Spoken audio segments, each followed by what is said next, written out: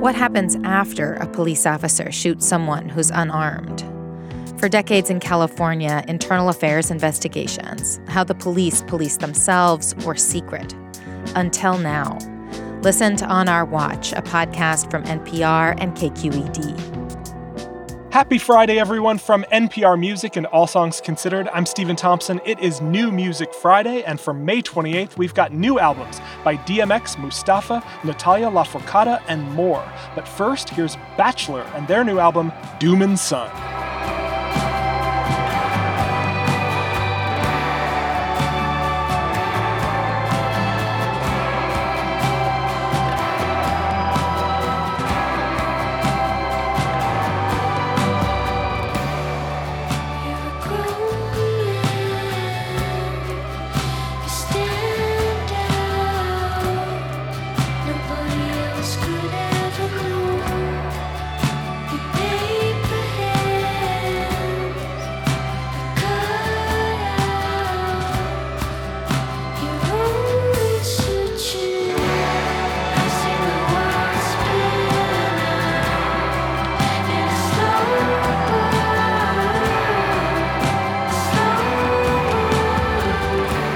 That's Spin Out from Doomin' Son, the debut album by Bachelor. Bachelor combines the musical power of two different NPR Music favorites, Jay Som and Palehound.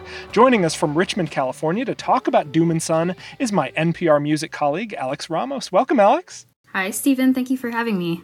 It's great to have you. So rock and roll has a lot of supergroups. Bachelor is kind of a super duo. It's got singer-songwriter Melina Duterte, better known as Jay Som, and Ellen Kempner of the band Palehound. They make kind of gnarly but introspective pop rock, first separately and now together on Doomin' Son. Alex, tell me about Bachelor. Well, first, the way that they describe it is that it's not a band, it's a friendship. And I think that's a really sweet distinction to make. Bachelor is a band between two people who have really observed each other and each other's music very closely. So they're sort of put into the situation where they're making something for the other person. Yeah, and I think that friendship really comes through. And I think some of the similarities in at least the mentality behind their individual music, they really pair up nicely here. I mean, these are two songwriters who I think are really comfortable working together, writing about these issues of what it's like to get stuck in your head, dealing with self-doubt, some existential threats like climate change, more interior threats around mental health, and I think their worldviews are very, very compatible, and you've got some great lyrics in here. There's a song called Sick of Spiraling that has this line, "The danger is in my phone and the drug of an endless scroll." And I'm like, man, who has not been on that ride? I particularly like how in the music you kind of hear their voices meshing together in this sort of hazy way where they're just overlapping almost. And I think that's part of the way they kind of see each other, the way they're enmeshed with each other's art. The music that they make is both funny and cutting in the ways that you see in their individual music, but they kind of bring together. There's also more louder and subdued tracks, but I'm partial to the quieter ones. I think the quieter ones, like Moon, have a warmer quality to them that's a bit more intimate, while still very funny and anxious in the different ways that you've kind of listed out. There are some guests on this record. It's really made almost entirely by the two central players, but you also have members of Big Thief and Chastity Belt, which if you're not familiar with Jay Som and Palehound, you're kind of getting a sense of the scene that's at work here. It's a really, really great record. That's Bachelor. Their new album is called Doomin' Son. Thanks so much for joining us, Alex. Thank you. Let's go next to the late rapper DMX. DMX's first posthumous album is out now. It's called Exodus. Every day gets darker, the road gets stronger, my body gets weaker, my faith gets stronger. The devil's working on me hard because God loves me. As long as I'm in his graces, don't get ugly, but only he can judge me. So what another motherfucker say don't matter. So I avoid the shadow, and where I gotta splatter with the rat-tat-tatters. Watch what you say or you gon' wish you had her. Check a nigga data, ain't there nigga battle with the mic to the dog, from the right to the wrong. Still bite and go hard, smash to the left, and with the last of my breath, I beat that ass to death. That's Hold Me Down from the rapper DMX. DMX died in April at the age of 50. Starting in the late 90s, he put out a string of massively successful albums full of songs that mixed celebration with darkness and a rough, kind of barking vocal style. Exodus is billed as his final album, and he shares the spotlight with a huge array of guests, including everyone from Snoop Dogg and Jay-Z to Alicia Keys and Bono. Joining me from Atlanta to talk about DMX's writer, Gavin Godfrey. Welcome, Gavin. Thank you. It's good to be here. What's going on, Steven? There were bound to be posthumous albums from DMX, who made a lot of recordings in his lifetime. They're calling this his final album, but I think you and I both remember how prolific Tupac was in death. What do you think of Exodus? I'm usually a little wary when I hear of posthumous albums coming out, because it's like, who commissioned this? You know what I mean? Was it the artist's estate? Was it a long-time producer trying to cash in? And when you listen to it, it's none of that. It sounds like vintage DMX, like back in those days when the first 5 albums he came out with debuted at number 1. This is all the kind of aforementioned things you touched on. It's the celebration, it's that pain, it's that darkness. It also taps into the spirituality, which was also just a big part of who he was. We even get to end the album with a prayer, and prayers were a big part of skits and interludes on his previous albums before this. Yeah, you have a lot of just kind of this swirl of mixed messages throughout this record. As you mentioned, his religion really comes up quite a lot, but also a lot of darker themes. I don't even want to get into the kind of poisonous gender politics of the song he does with Snoop Dogg. So there's just a lot swirling around, and so many voices. Yeah, and I think you touched on it right there. When it's great that we are coming out to Hold Me Down, because there's a lyric in there where he says, my life's a conflict. That's why I rhyme with the depiction of a convict. The guy who self-proclaimed represents the lowlifes and the have-nots.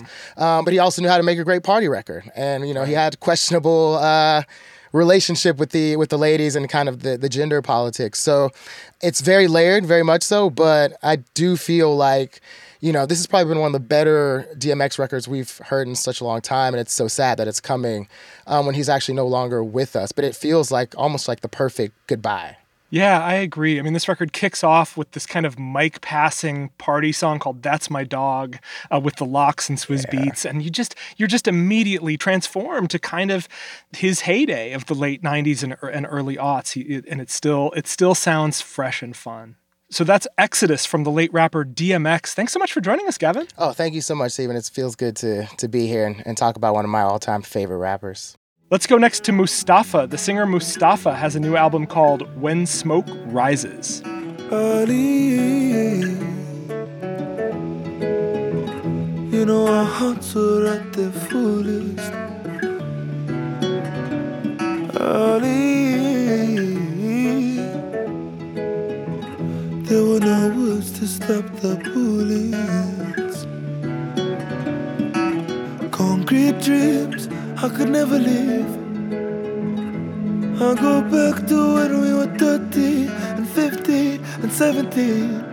Falling out with the coldest breeze. All that we hoped to be when we smiled with all our teeth. Ali,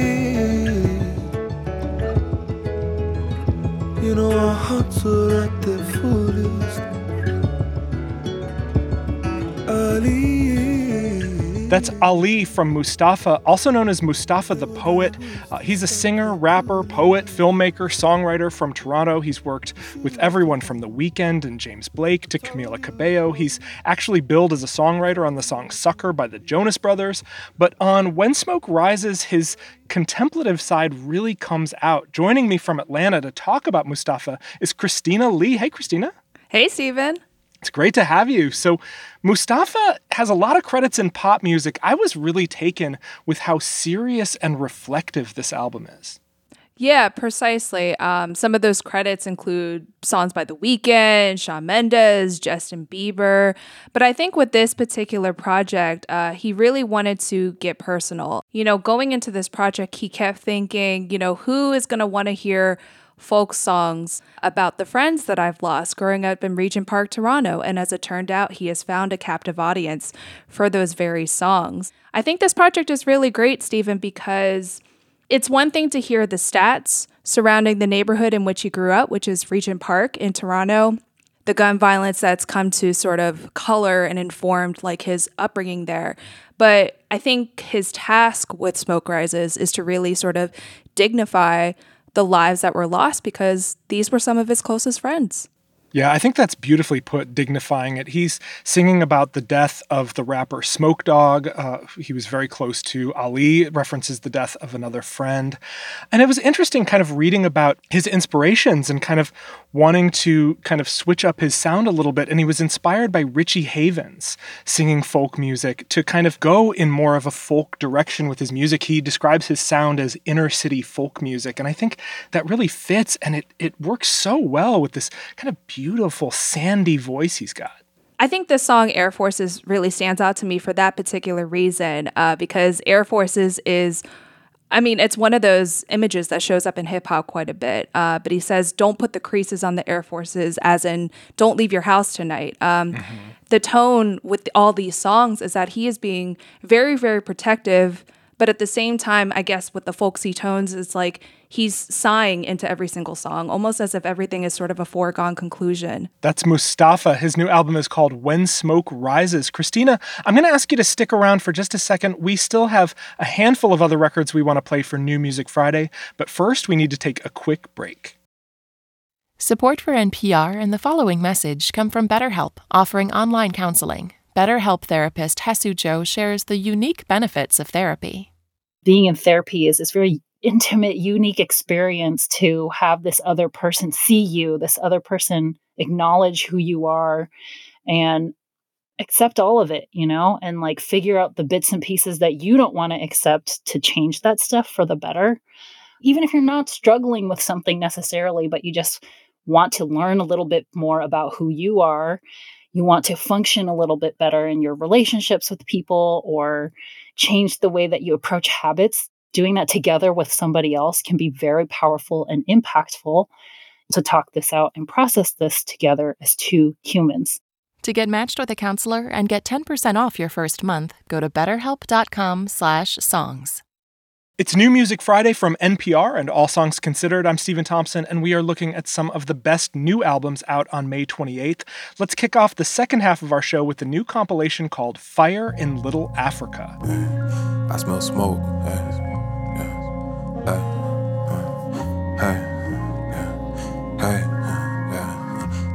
Canvas production. Well, I had a dream. It was May 29th. I was sitting in a cell, devil playing with my life. Now attention getting high, I can feel it in the night. If I'm wrong, if I'm right, I won't go without a fight. Yeah, I had a dream, it was May 29th. I was sitting in a cell, devil playing with my life. Now attention getting high, I can feel it in the night. If I'm wrong, if I'm right, we won't go without a fight. Well, I was born in the belly at the bottom of the map. Moved up to the city of dreams, brand new ring on my pinky, Gap. Greenwood auction, Pine where I spend my time on the nitty north side of the tracks. That's City of Dreams from Fire in Little Africa. The album is a compilation full of hip-hop artists from Oklahoma. That track features St. Dominic, Ray June, Tony Foster Jr., and T-Mace. Fire in Little Africa is part of a larger project. There's a documentary coming out later this year.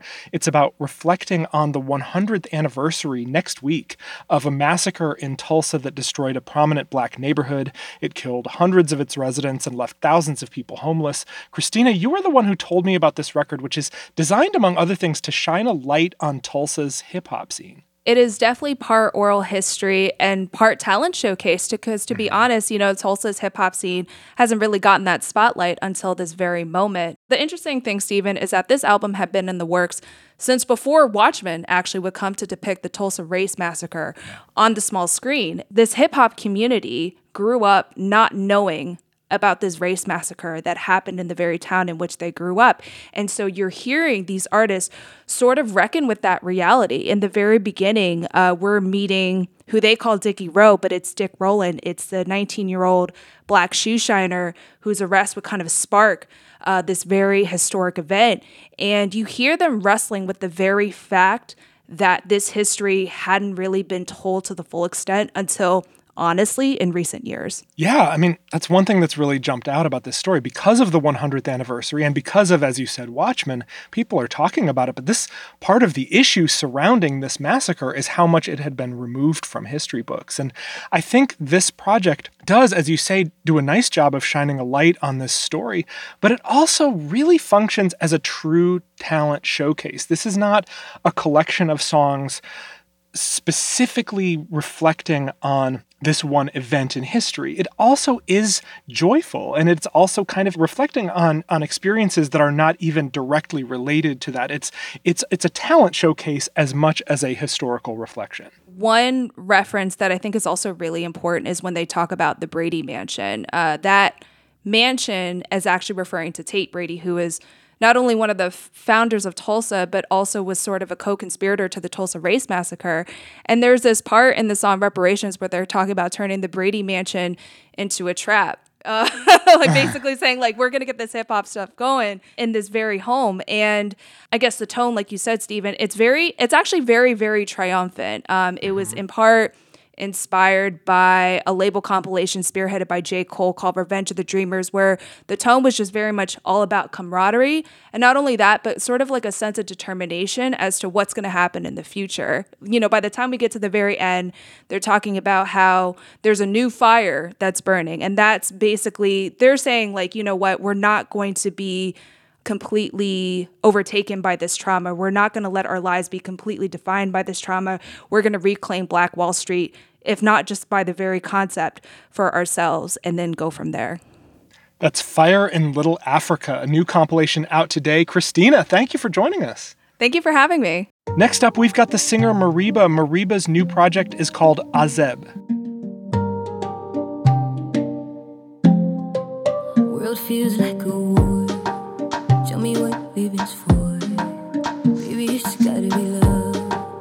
I'ma give mine to you. Call me anytime you want. Baby, just call my bluff. I was just waiting on someone who recognized I needed a real one. Call me if you're on the run. You knew just what it was.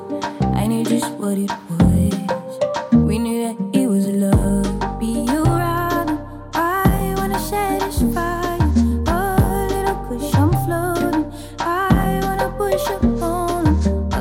That's Rider from Azeb. It's by the singer Mereba. Joining me to talk about Mereba is writer and NPR music contributor Julie Height. Hey, Julie.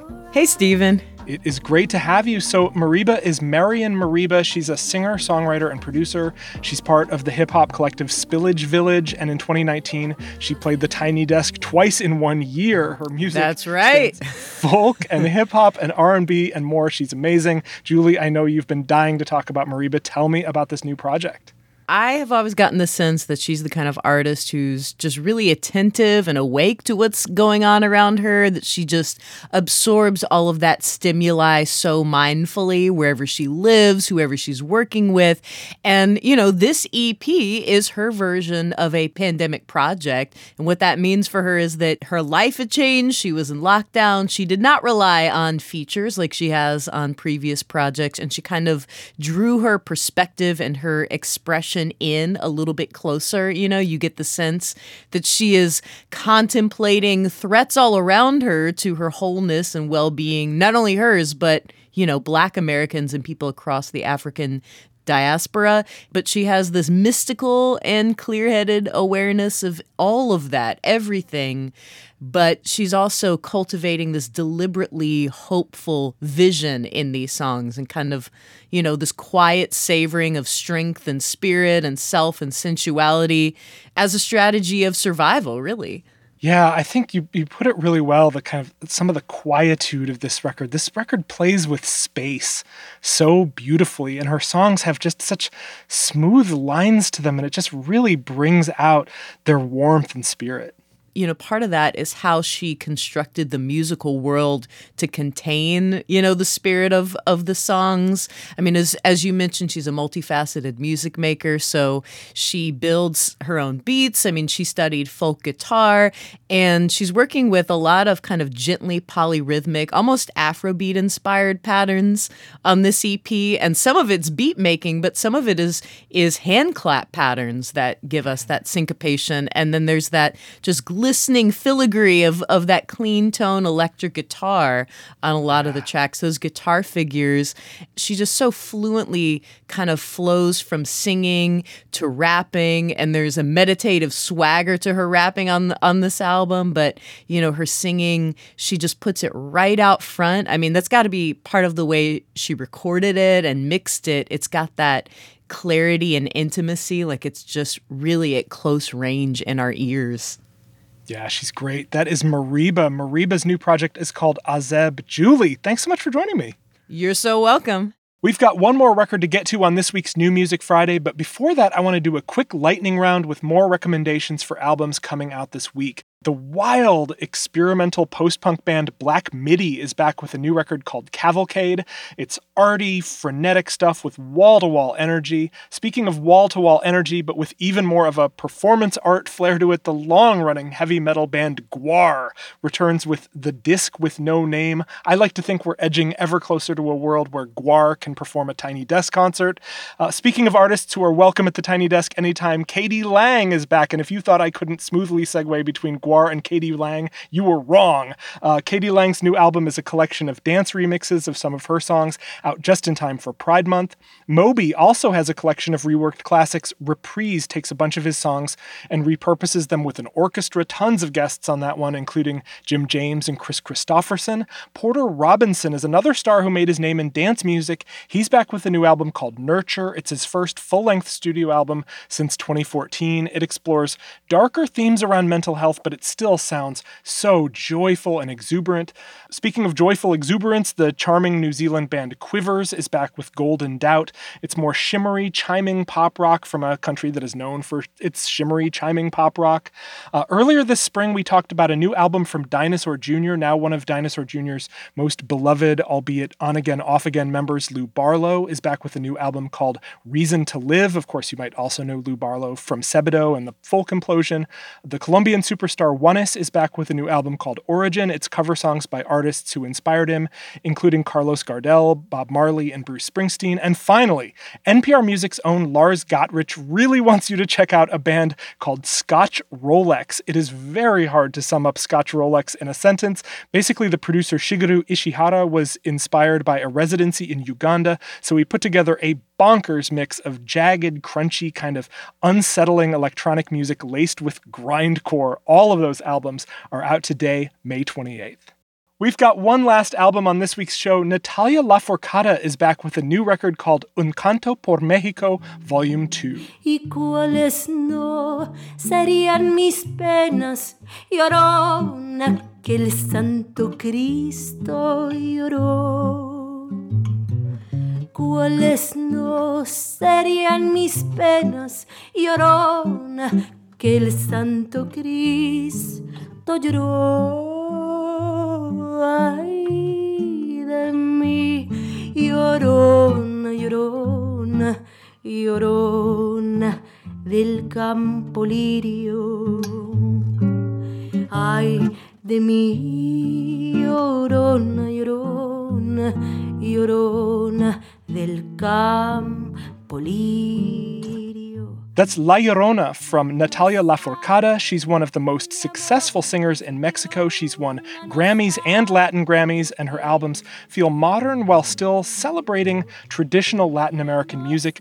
Un Canto por México Volume 2 is part of a series she's done celebrating traditional music from her home country. To talk about Natalia Lafourcade, Ana Maria Sayre joins me from Chicago. Ana Maria is a colleague of mine at NPR Music. She works on our wonderful sister podcast, Alt Latino. Welcome back, Ana Maria. Hey, thanks for having me back. It's great to have you here. Tell me more about Natalia Lafourcade. She has a wild career. She has kind of gone through a lot of different genres, and for the past, I don't know, maybe 10 years at this point, has really settled into this kind of folkloric, traditional sound that she's doing. This album in particular is the second volume following the first part that won a whole list of accolades and awards, some of which you mentioned, Latin Grammys, all of that stuff. So I don't think anyone had low expectations for this album. She's kind of a cariño in Mexico. Everyone loves her. So I was kind of like, okay, we'll see what it sounds like. I don't know. And I love it. I'm obsessed with the album. She has released all of these albums that have really kind of solidified her as this kind of, I would say, guardian of folkloric tradition in the modern day. And I think this album really almost takes it a step further in that she is kind of rallying a generation now behind this cause. She pulled together a star-studded list of collaborators from all over Mexico, all different genres, all different ages, different traditions, and she pulled them all together to kind of join her in this really deep and rich exploration and remembrance of the tradition. That's very cool and very cool to listen to. Yeah, I mean, you mentioned the guests. I mean, so many huge names, Caetano Veloso, Jorge Drexler, all over this record. Songs that really kind of sprawl. Some of these songs are 6, 7, 8 minutes long. You know, we opened with La Llorona. If you are a fan of the movie Coco, that movie will come soaring back in your mind when you hear that song. I just appreciate how timeless this music is. It's just gorgeous. I love that you picked La Llorona. I was hoping that you would do that because that song in particular, I mean, it has this, on its own, this incredibly rich history of kind of going through all these iterations of covers and different artists have brought their own taste to it over the years. And she actually had covered the song, like you mentioned previously. And I think the fact that she brings it back not once, but twice on this album really shows that this isn't just kind of this little surface level, oh, I'm going to do a cover of some traditional music type of album. It's really about her exploring the nuance of the different styles and traditions that not just these songs, but these stories have experienced in the tradition. You know, there's already this kind of huge, pervasive, lasting Mexican tradition of immortalizing cultural narrative in music. When I listen to this album, you know, it really takes me back to the songs that my grandma would sing to me when I was a little girl. This is like right up her alley, these types of kind of songs. And I think the fact that she can evoke that feeling in me, that she can evoke that image of, you know, abuela sharing tu nieta in the modern day with not only her covers, but with her adding her voice, adding her songwriting to it, and immortalizing new tradition that, you know, a younger generation can be a part of. That's a once-in-a-generation magic to me. That's fantastic. That's Un Canto por Mexico Volume 2 from Natalia Lafourcade. That'll do it for New Music Friday. Thanks so much for joining me, Ana Maria. Yeah, thanks for having me. If you want to hear all the music we featured on this week's show, along with a bunch of other great new music out today, we've got expanded playlists in Apple Music and on Spotify. Search for NPR's New Music Friday playlist in either of those apps. And a reminder, as always, to sign up for our weekly newsletter. It's put together by the fabulous Marissa LaRusso and Lindsay McKenna. To subscribe, go to npr.org/music newsletter. You can follow us on Twitter at NPR Music. You can find me at I Dislike Steven. You can find our guest Alex Ramos at Lex M. Ramos. Gavin Godfrey is at Right Gavin Right. I like to think there's an exclamation point in there. Christina Lee is at Mina Ann Lee. Our guest Julie Height is at Right by Her Roots. And Ana Maria Sayer is at ANASAYRE. This week's show has been produced and edited by Bob Boylan and Ron Scalzo. From NPR Music and All Songs Considered, I'm Stephen Thompson, encouraging you to be well, take a break, and treat yourself to lots of great music.